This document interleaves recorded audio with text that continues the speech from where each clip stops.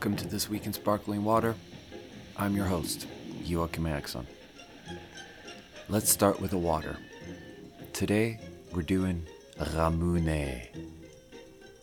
Now, this is not sparkling water if we're being honest, you know?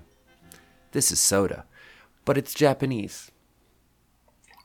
Let's start with this one. So the company is called Sangaria. Isn't that fun? I just woke up. I'll tell you why in a sec, but not why I woke up. I woke up because it's morning. Ramuné is the glass bottle with the bead in there. It's like a very iconic type of bottle. Can I even get the plastic off of here? All right, so there's a lot of instructions here on the plastic. 6 steps. Step 1, serve Ramuné chilled. Step 2, remove the plastic film. Step 3, pop out the center from the cap, which will be used to open the bottle. All right. Don't know what that means. Place the opener at the top of the bottle and press down firmly. 5, drink with the indented neck side facing down to trap the marble. Yeah, that's the thing. It's got this like very iconic marble. Step 6, enjoy. Oh, you pop out a thing from the top. Yeah, and you give yourself a little tool to press down. Okay, let's press down. So this is the first one, orange flavored. Ramuné Premium Carbonated Soft Drink, orange. Ooh, you press down, a head of foam appears. There's a marble. Let's try it. Oh, it's good. It's good. Now it's a glass bottle, so I wish they made it so that I'm drinking and my lips are touching the glass, but really my lips are touching the plastic. And that kind of fucks up the experience for me.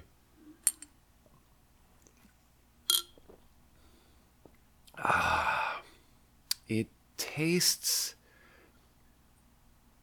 It's nice. It's a soft drink. It's a soft drink for a Japanese kid. But it's a very fresh orange flavor. And orange is delicious. Sangaria. Ask an adult to open the bottle for you. That kind of assumes that we're not adults drinking this, huh? All right. It's nice. For a soda, it's nice. I'm gonna give it a 7. Nothing spectacular.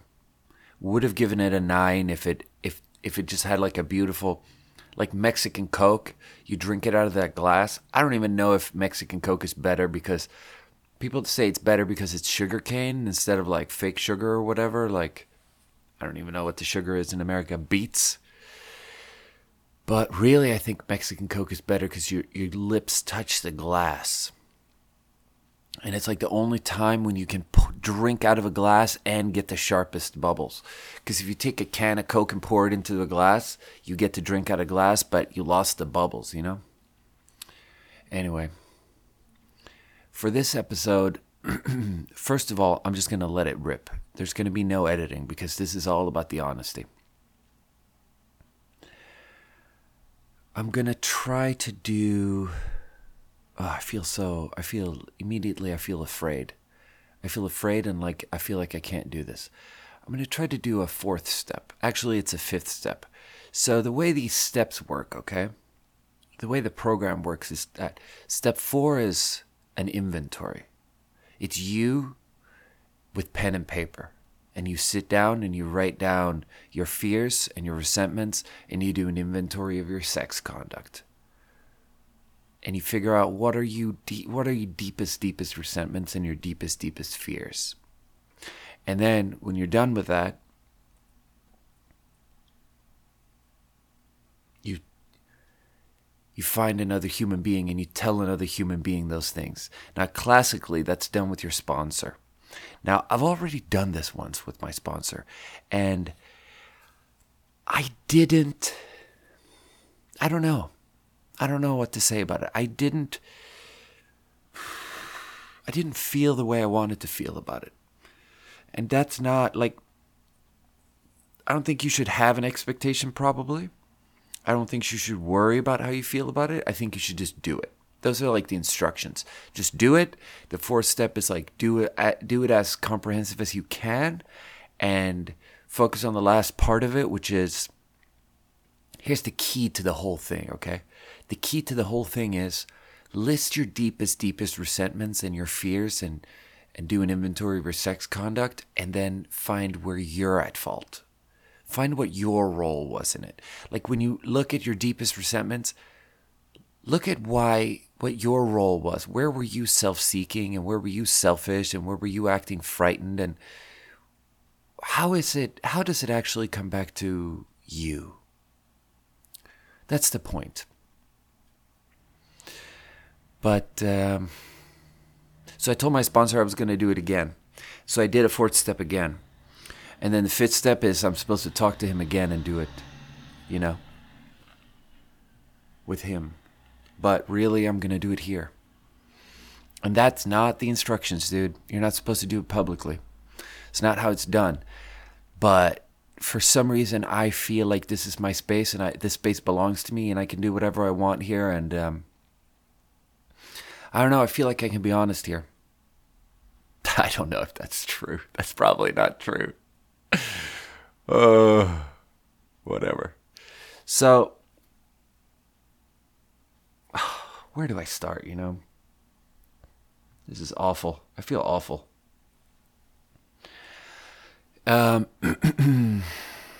Resentments. So I think if I sit with myself fully, I think my resentment is pretty simple, and it goes back to when I was young, and what it is that I resent. There's this archetype image in my mind of the normal people that I used to know, and I can really put my finger on what period of my life that was and who those people are. And then they sort of fused together into one image. It's like 5, 6, 7 people, but they fused together into just one image and one feeling, and they symbolize the normal people. And it's not when I was very young. It's not when I was like in first and second grade. It's not the friends I had then, because those friends, we had an uncomplicated childhood friendship. And then it's not the people I knew outside of school, because they were like my nerd friends. It's the people I went to second, third, fourth, fifth. It's like I went to grade school with the same people. They followed me for pretty much the full first to ninth grade. Is that right? I think that's right.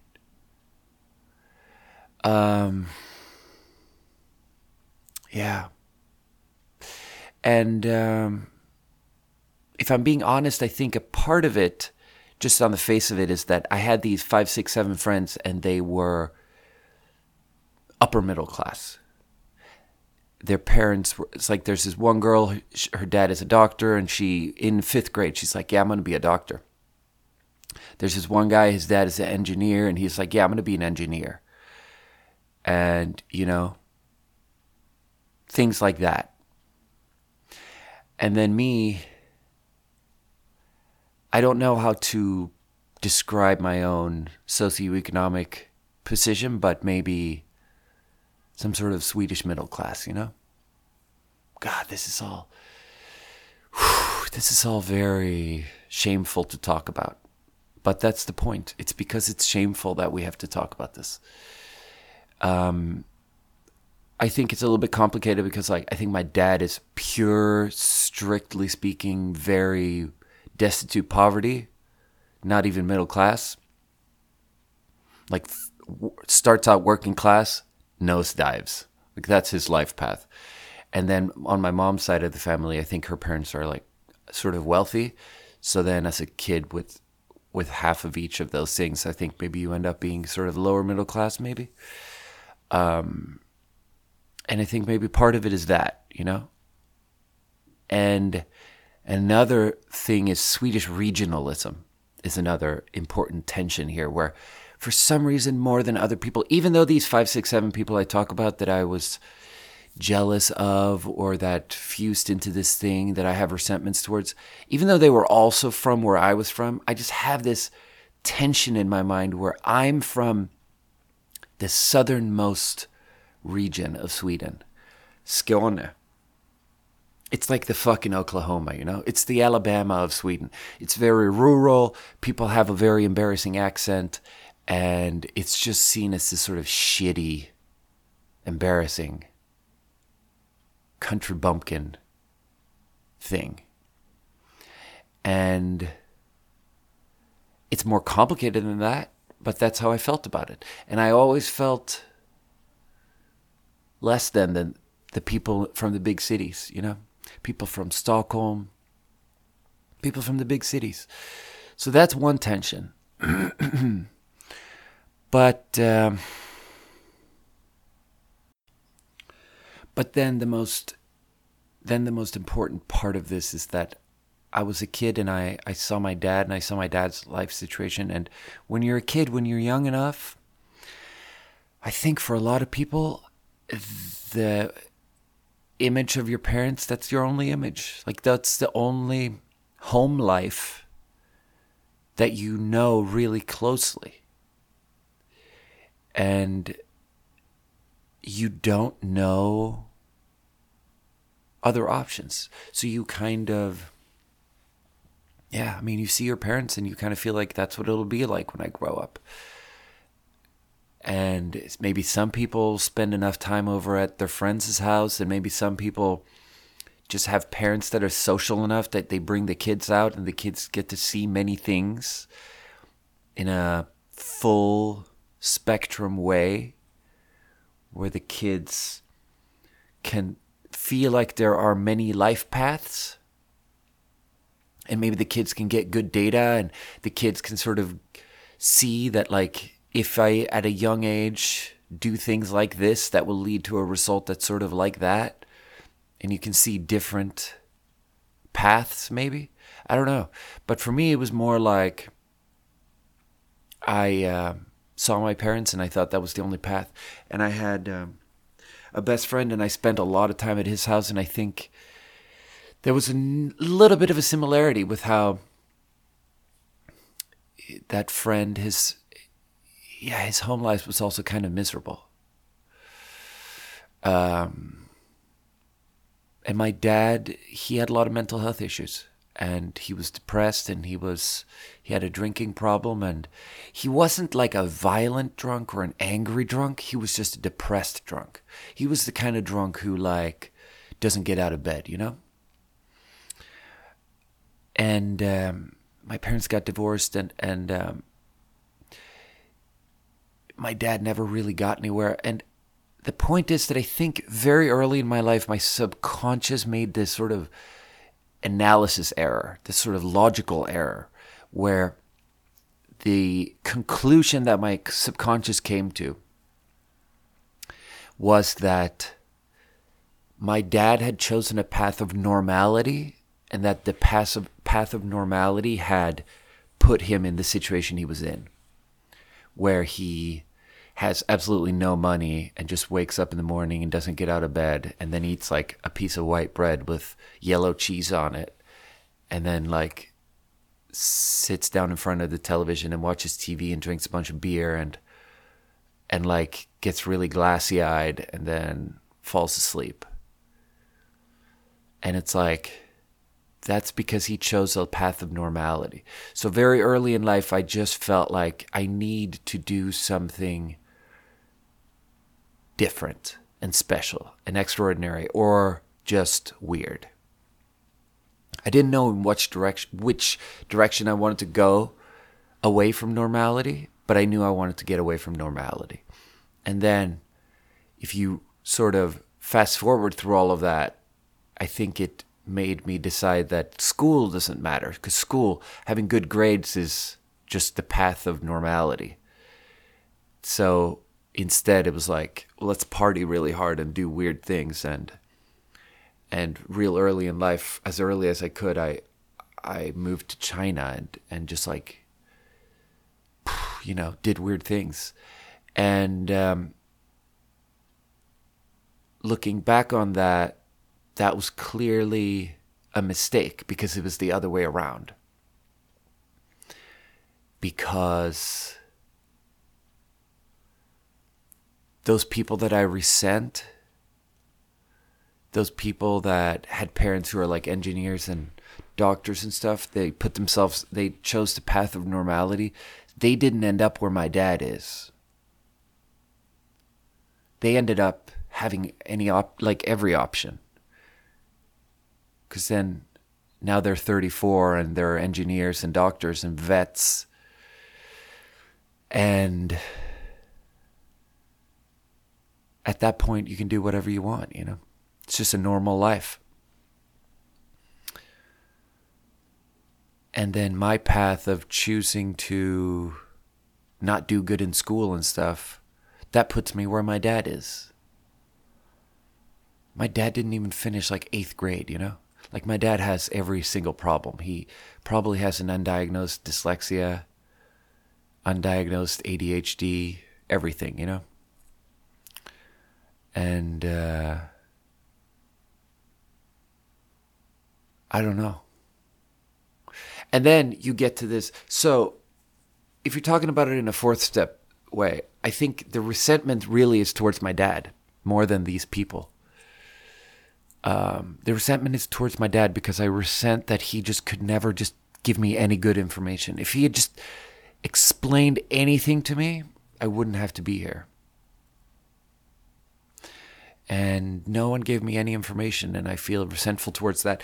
And then, you do it step work style. You get to this last column on your piece of paper, and really what all of this is about is, but so how am I responsible for this? And I think what I've realized is that the way I'm responsible is that I'm the person keeping myself on this life track. Like there's no reason for me to stay. Only I choose to stay on this life track. Like sure, when I was like 15, I chose to do bad in school. And then when I was 19, I chose to move to China. But then it just keeps going, And I mean, it's not black and white. Like in my 20s, I went back to Sweden and finished school. I got a 2nd degree, blah, blah, blah. I've done some things and I've gotten much further. I don't know. It's not black and white. But the point is that I still feel like it's black and white. And I feel resentment towards. Yeah. I don't know. I'm the one keeping myself on this path. Maybe we should go to another water. Ramuné peach. I really like peach drinks.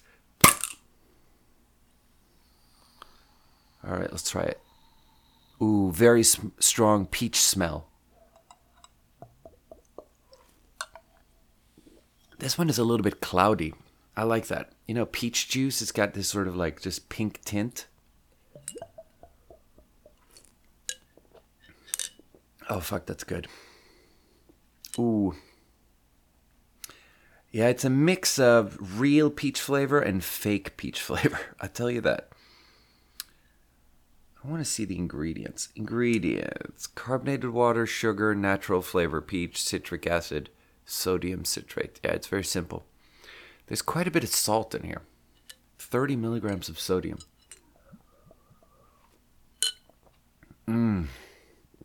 That is,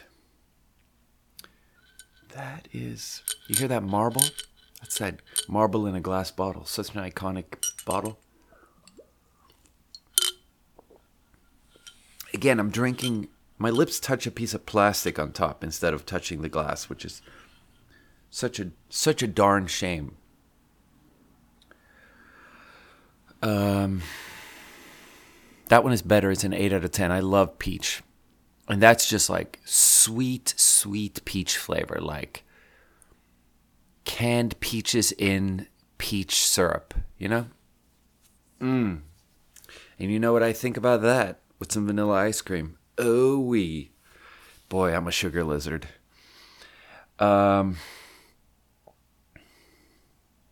Yeah. So the reason I'm talking about this today is because I woke up this morning from a nightmare. And the nightmare is... this is all so embarrassing. Yeah, I don't know. I don't know if I can talk about this. I don't even know if this is going to be a podcast episode, but let's just try to be honest here for me, you know? The dream was that it was like a movie. It was like an Avengers-style superhero movie with lots of superheroes with different superpowers. And I'm watching it. I'm not really part of it, but I'm there. And I'm very afraid. I don't have any superpowers. I'm very afraid because we're on a train and there's an enormous cannon mounted on a very, very long train, like, 30 train cars, flatbed train cars. And there's like this 200-meter enormous laser cannon mounted on these things. But the inside of the cannon has like chairs and stuff. And it's like public transport. It looks like a subway car. So there's people inside of the cannon, and the cannon is about to go off. So we're all like running and trying to get out of the cannon. And then there's like superheroes flying around everywhere. And I'm afraid because I don't want to get blown up. And a lot of things happen, and then the cannon goes off. And there's a feeling like things are going well. But I don't feel good about it. I just feel like a fearful, tiny little human being the whole time. Because, I'm on the outside of a cannon barreling through like a snowy landscape. Like I'm in trouble, And the cannon goes off. It's some sort of enormous laser cannon. It heats up slowly and then it shoots. And I don't even know what it's shooting at. But it shoots at something and things go...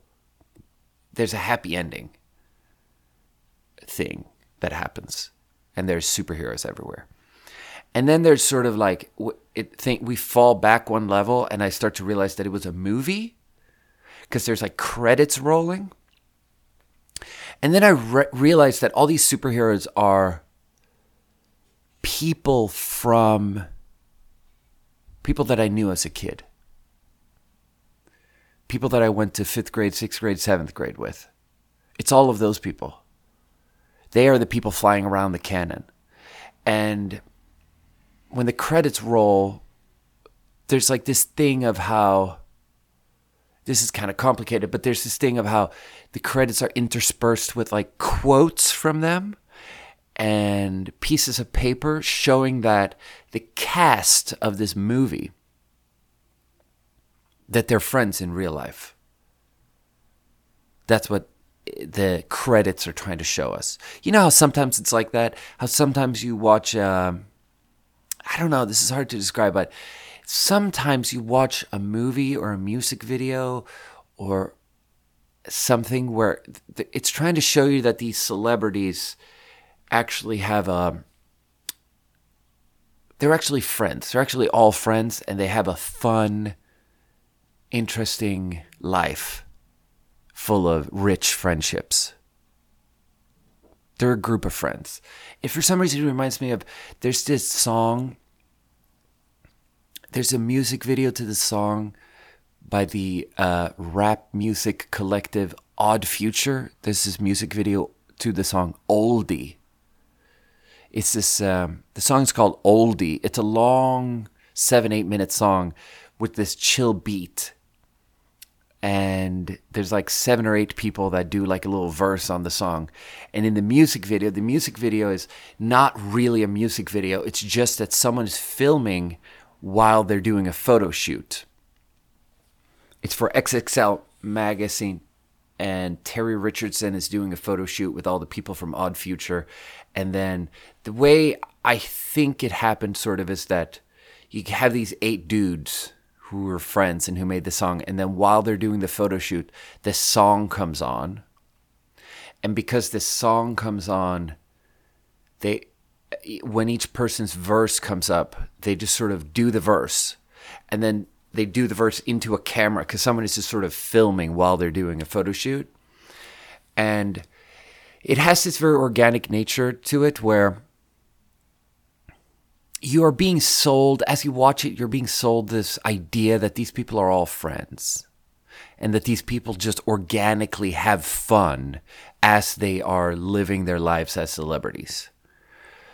And the whole thing of this group of people, the Odd Future Music Collective, is very interesting because they make music, they make clothing, they have a clothing store. It's all sort of spearheaded by this guy, Tyler, the creator. But there's people in the group that don't do anything. And they are still always there. They don't get thrown out because there's this aspect to it where they're not just selling you. He's not just producing music. The rappers are not just writing verses.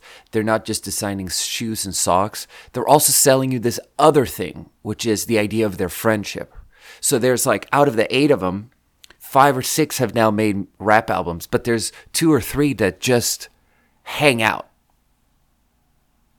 They just hang out. And it's just, I keep returning to this concept of friendship pornography, but I really believe that friendship is a rarely spoken about product that we are being sold more often than we realize. And I think it's incredibly insidious, and I think it makes us feel really bad when we're being sold friendship, because it creates this idea in our mind that there are these people out there who have it easy, who easily have a group of 8 friends, and they're just always with their 8 friends, and they get to make money and stuff, and they get to always be in the room with their 8 friends, and they don't need me time, and they don't need to be on their phones a bunch to organize a meeting up with all the friends, because the friends are just there in the room. And they just move as a school of fish, and they just enjoy themselves. They just enjoy life. They just have a tribe. And that's what we're being sold in that music video. Oldie, I very much it's a very pleasant song, and the music video really sells this idea of friendship like that. And so going back to this dream I woke up from this morning, sometimes a movie is like that, where in the outro, they show you a little bit of behind the scenes footage, and the sort of feeling transmitted through the behind the scenes footage is that these people had a lot of fun doing it. These people had a lot of fun making this movie. And these celebrities are all friends, and they're living some sort of dream, some sort of perfect reality. And my feeling as these sort of scraps of paper and behind the scene footage and quotes and these things interspersed with the credits show up, showing me that this movie is about these people where the actors are all friends, my feeling is a bad feeling, because I don't feel part of it. Even though for a moment there I was like in the movie and I was afraid and I thought the canon was going to kill me. And even though all these people that are playing these superheroes are people I went to 5th grade with, I feel excluded. And I think it's it's so weird. Oh God, this is so fucking hard to explain, but that's how I felt.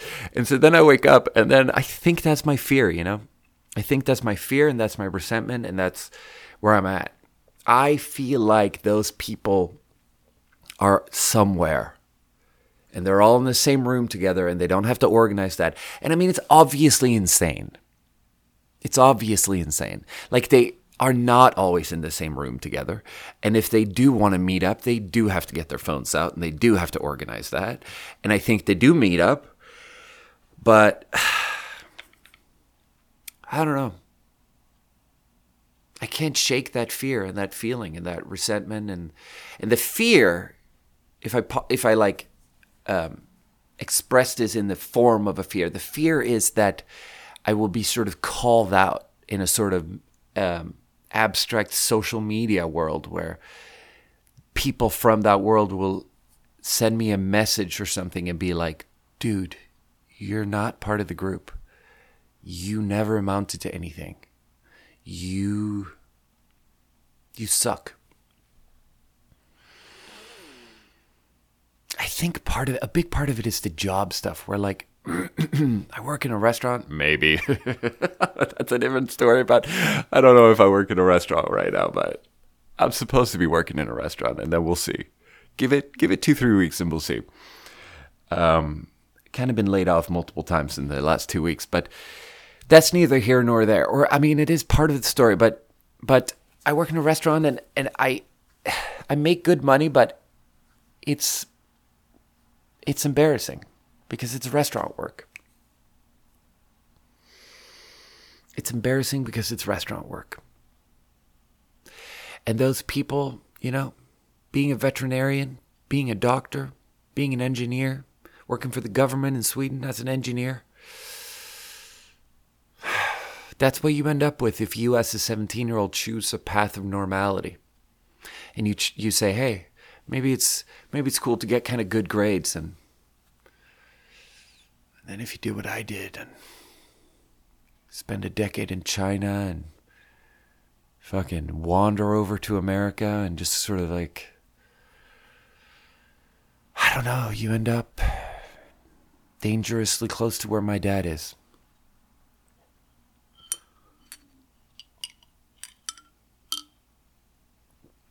I don't know, I think this is helping actually. Just saying this out loud, because none of it makes sense, and these are not real fears, and everything about this is crazy, because like the dream was, in the dream, I'm looking at this situation, I'm looking at that, I find, basically what the dream is, that I find out that there's a movie, an Avengers-style, high-budget Hollywood movie, and all the people that I went to 5th grade with have been cast in this movie, except me. And one of for some reason I have a feeling like one of them is an actual actor and then everyone else is just sort of like gets invited along because there's one of them that's a real actor. I don't know who the one that's a real actor is supposed to be there, but that's how I felt. And then I don't know. And then during the credits, while the credits are rolling, I'm watching this like behind the scenes footage where Cyclops and fucking Henrik Svensson, they're friends in real life.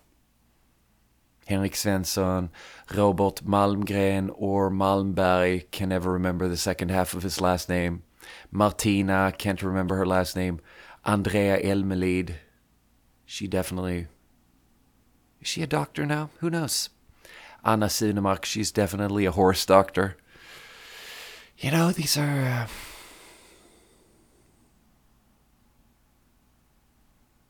the people that chose the path of normality. I remember actually being in a therapist's office when I was 15 years old and I don't know what people around me thought my mental health issue was, but maybe I was like depressed or something. I remember finding myself in a therapist's office at 15, and I remember being able to verbalize that thought, at least, that I was saying that I am really afraid of living a normal life, is what I told my therapist. And then she was like, so why? And then she asked me to talk about my parents' life, and I was like, yeah, my parents don't really do anything. They mostly just go to work, and then they come home and watch TV. And then she was like, do they have any hobbies? And I was like, I was in it enough that I was trying to be defensive, or I felt defensive, and I wanted to defend my parents and make it sound like, look, they're not total fucking failures and losers. And I was like, no, dude, my mom goes for walks and stuff. Like, she's not totally incapacitated in life. Like, Jesus, she goes for walks. And then the therapist was like, she goes for walks? Like, that's all she does? Is she 90 years old? And she wasn't. She wasn't. But she didn't, I mean, I don't know. She didn't have a very rich life. She was like, not recently divorced, but I don't know exactly how to explain my parents' life situation, but in that therapist's office, I got the first pieces of information where the therapist was like, dude, this situation that you're describing with your parents, that's not the only outcome that's possible for someone like you. But I chose not to absorb that information.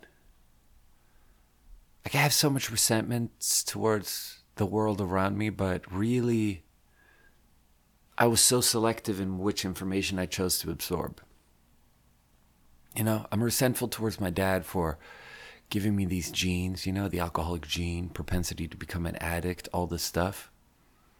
And for not giving me any information on which path leads to which outcome. You know, the paths available to you as a 15-year-old. I have this resentment where I feel like no one told me that if you do bad in school, you become a loser. But it's like, what a ridiculous resentment to have. because of course that information was available to me. That's ridiculous. Of course I knew that. I just chose not to hear it. Everyone knows that. It's obvious. I'm the one who chose to be here, to get here.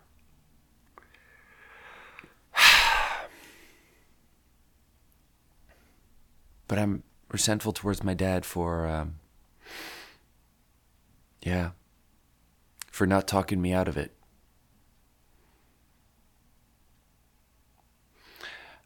Yeah. Let's do another water. Last one, Ramuné. Third one, grape. This, you know, historically I don't like grape drinks at all. Let's punch down the marble. Ah, beautiful head of foam. Oh, wow, that's a strong smell. Oh. Okay, so if you're going to have a grape drink, this might be the kind of grape drink you should have. Because it's just so, like, it's so sweet. I haven't tasted it yet, but it smells like it's going to be sugary as fuck.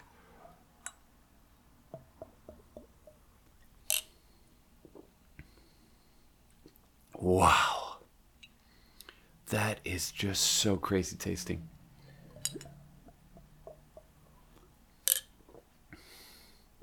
Dude, grape flavor is so different from grapes because grapes are like the ultimate fruit where you can take just grapes and you mash them down, smush them down, and put them in a container and just let them sit. And then they will ferment and develop alcohol and turn into wine. And that wine can taste like anything. It can taste like bananas. It can taste like, you know, a grassy field. It can taste like all different kinds of flowers. It can taste like all different kinds of fruit. It can have notes of anything. Like it's the one fruit where the sugar level in the grape is perfect to create a perfect amount of alcohol. And there's just something about the skin and the flesh and the liquid and everything in a grape where it can turn into the most beautiful thing and the most variety. Like, you can't do that with apples. You can't do that with anything. Like, you can create alcoholic beverages from almost any fruit, but none of those beverages have the complexity and variety of fermented grape juice, aka wine. But the one flavor that is never present in wine is the artificial purple grape flavor. This flavor that's in this drink, the Ramuné premium carbonated soft drink grape flavor, is a flavor I've never tasted in a glass of wine.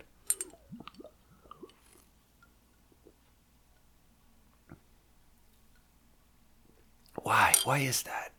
I don't know. It's just such, it's a chemical flavor that's almost magical, where it's almost like it's hovering above my tongue. It's almost like this flavor is little airplanes just crop dusting my tongue with grape flavor. It's like a sort of mist descending down upon my tongue.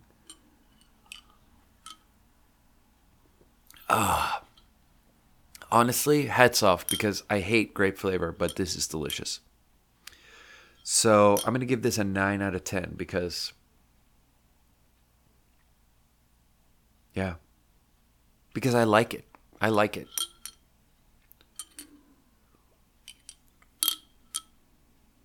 It's so sweet. Ooh. The first sips are better when it's ice cold and super fizzy.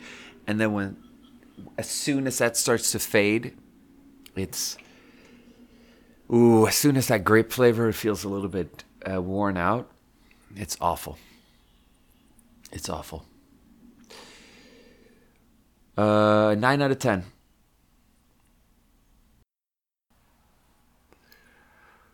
So, was there something else? Yeah, I don't know. It's pretty embarrassing, the whole thing. There's this one moment I remember from the dream where someone, one of these people, one of the superheroes was telling this other superhero, like, about a party that we're going to go to afterwards or something, social function. And there was some question. Someone said something to the effect of, like, that they'd kissed Elijah. And then it became clear from contextual clues that they were talking about Elijah Wood. Because there was some sort of cross-promotion going on between the Lord of the Rings universe and this Avengers movie that they were in. And I felt excluded from that. Why doesn't this make sense? It doesn't make sense because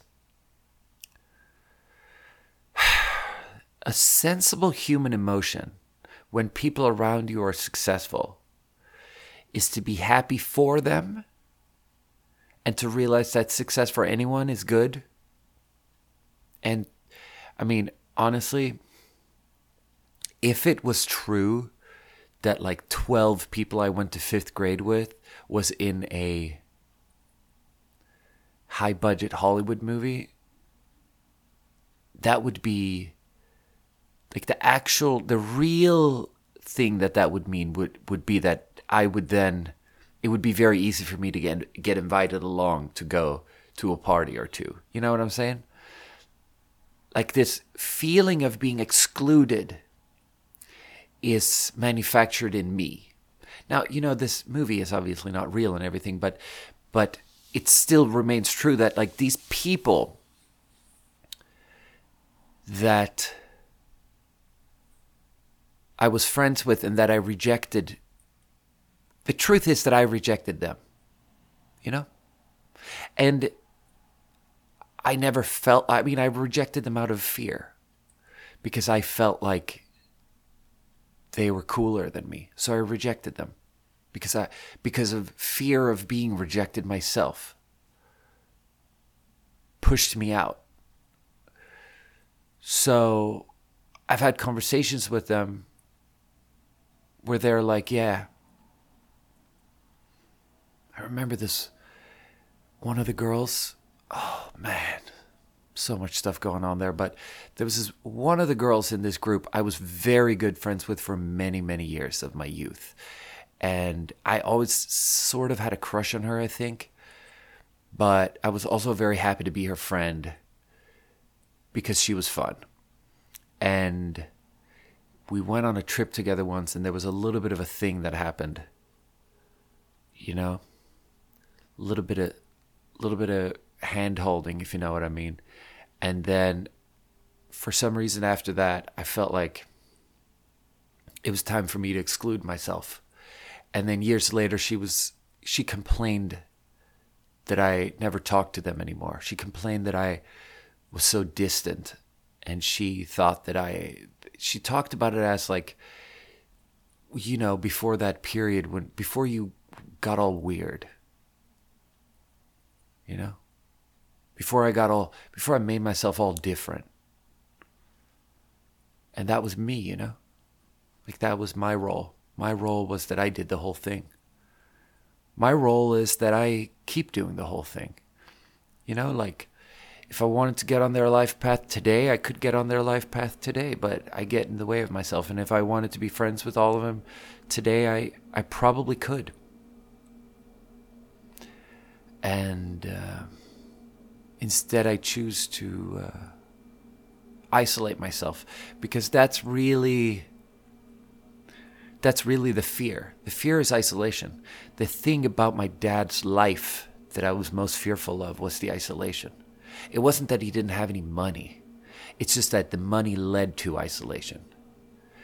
And, you know, it's not that he didn't have a job. It's just not having a job leads to isolation. And he's a very isolated man because he chose to be isolated, because he was fearful. I don't know why, honestly. I don't know why he chose to be isolated, but he did. He sure did.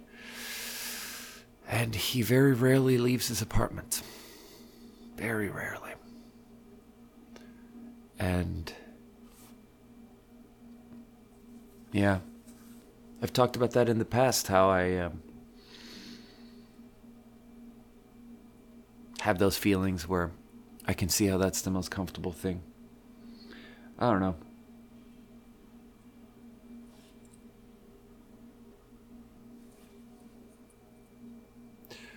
I become fearful and then I self-isolate, and, you know, maybe one day I will ask for these fears to be removed, you know? I'll sit down with my higher power and I'll humbly ask.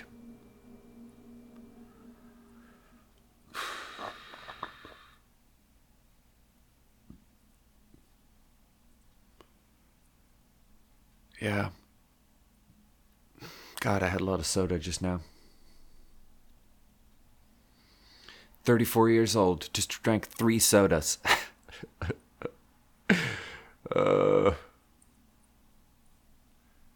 Yeah.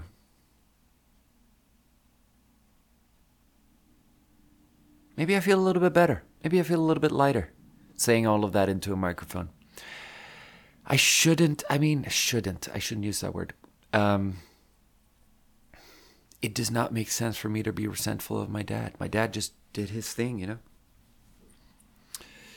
He just did that thing where you perpetuate intergenerational pain, you know? Fuck. Scratch that. He just lived his life, and then I'm living my life, and I get in my way, you know? He's not the one. Oof, I mean, he does get in the way a little bit. The truth is that this morning I woke up from a nightmare, and then I checked my phone and I had 3 voice messages from my dad. And each time when I wake up to a voice message from my dad, I hope that it will be a voice message where he sounds sober and where he tells me something that makes sense. Where he's like, you know, I have found a way to be with my emotions without getting wasted. And I am sitting here and I'm living my life and I would like to talk to you. Like, that's what I want him to say, you know? Any variation of that. But in reality, these 3 voice messages that I woke up to this morning, I listened to them and all 3 were just silence. It's an 8-second message, it's a 9-second message, and it's a 41-second message. And all 3 of them are just silence. Because he's too wasted to figure out how the interface works. He cannot figure out that there's a green button, you hold the button and you talk and you let go of the button and the message is sent. He can't figure that out, you know? Even though he's had years of trying. So somehow what he does is he holds down the button for 8 seconds, lets go, sends me an 8-second silence, and then does the same thing for 9 seconds. And then somehow he does the same thing for a 41-second message.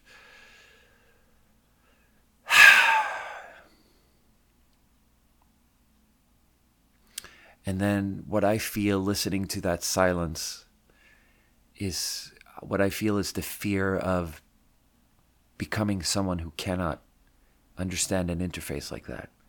Yeah? Because who knows what technological interfaces will look like when I turn 60 years old, 26 years from now. Who knows? Maybe there'll be something that I won't be able to understand. And I'll be will I have kids? I don't know. Hopefully.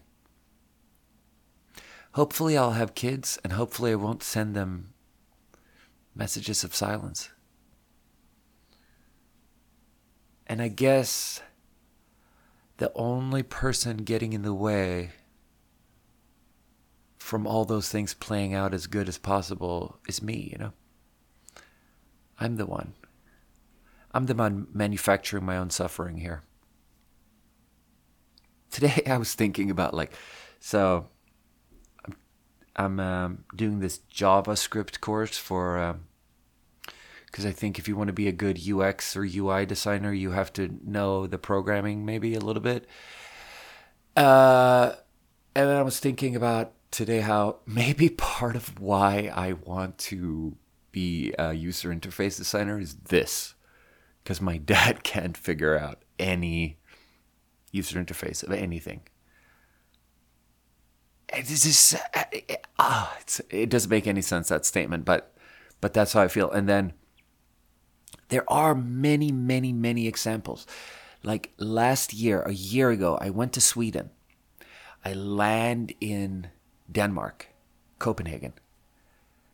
And my dad is the one meeting me at the airport. And he looks unwell, and he's got a strange, tiny backpack, and we're at the airport in Denmark, and we're going to take the train back to Sweden, and there is a ticket vending machine, right? And the ticket vending machine is different from anything I've seen, kind of, because I haven't been back for a while, and it's new. It's new to me.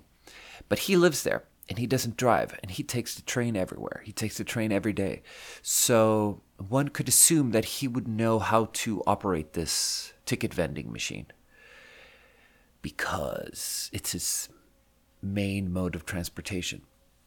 But so in the first 3 minutes of meeting him, we end up in front of this ticket vending machine, and he can't figure it out.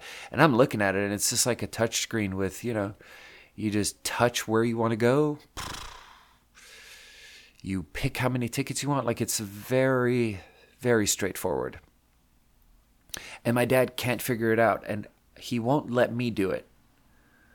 And instead he calls over like an attendant, and the attendant is confused as to what part of it he needs help with, because it's really just press the button, And then he's rude to the attendant. And I stand there, and it's the same thing, man. It's just like somehow his total failure in life always has something to do with user interface experience, like a technological. I don't know. I don't have anything deep to say about that, but I don't know. Maybe I'm trying to solve the situation not by finding him a way to live his life sober, but instead by changing every user interface on Earth, Because those are the kinds of solutions that a subconscious will come up with if you let the unconscious part of you come up with solutions. That's the kind of shit you end up with. And then you live your whole life like that. Yeah. I don't know. Let's talk more about this next week. Thank you for listening. That was our review of 3 flavors of Ramuné premium carbonated soft drink. Orange, peach, grape. If you enjoy the podcast, then be a sport and recommend it to a friend. And that brings us to our closing segment. Sparkling water, sparkling mind. Take a seat and sit a little bit more straight. Rest your hands on your legs. Feel the bottom of your feet touching the ground. Notice the weight of your body existing in space. When I tell you to relax, relax. Not yet. Relax now. Don't have thoughts. Inhale long and hard and hold that air in your lungs. Hold it. Inhale a little bit more. Inhale more. Inhale more. Hold that air in your lungs. Think of how inconsequential you are. Think of how God won't save you. Think of how you're a liar. Think about the last time you had sex. Think about your father. Close your eyes now. Exhale. Long and hard and big. Exhale. Now.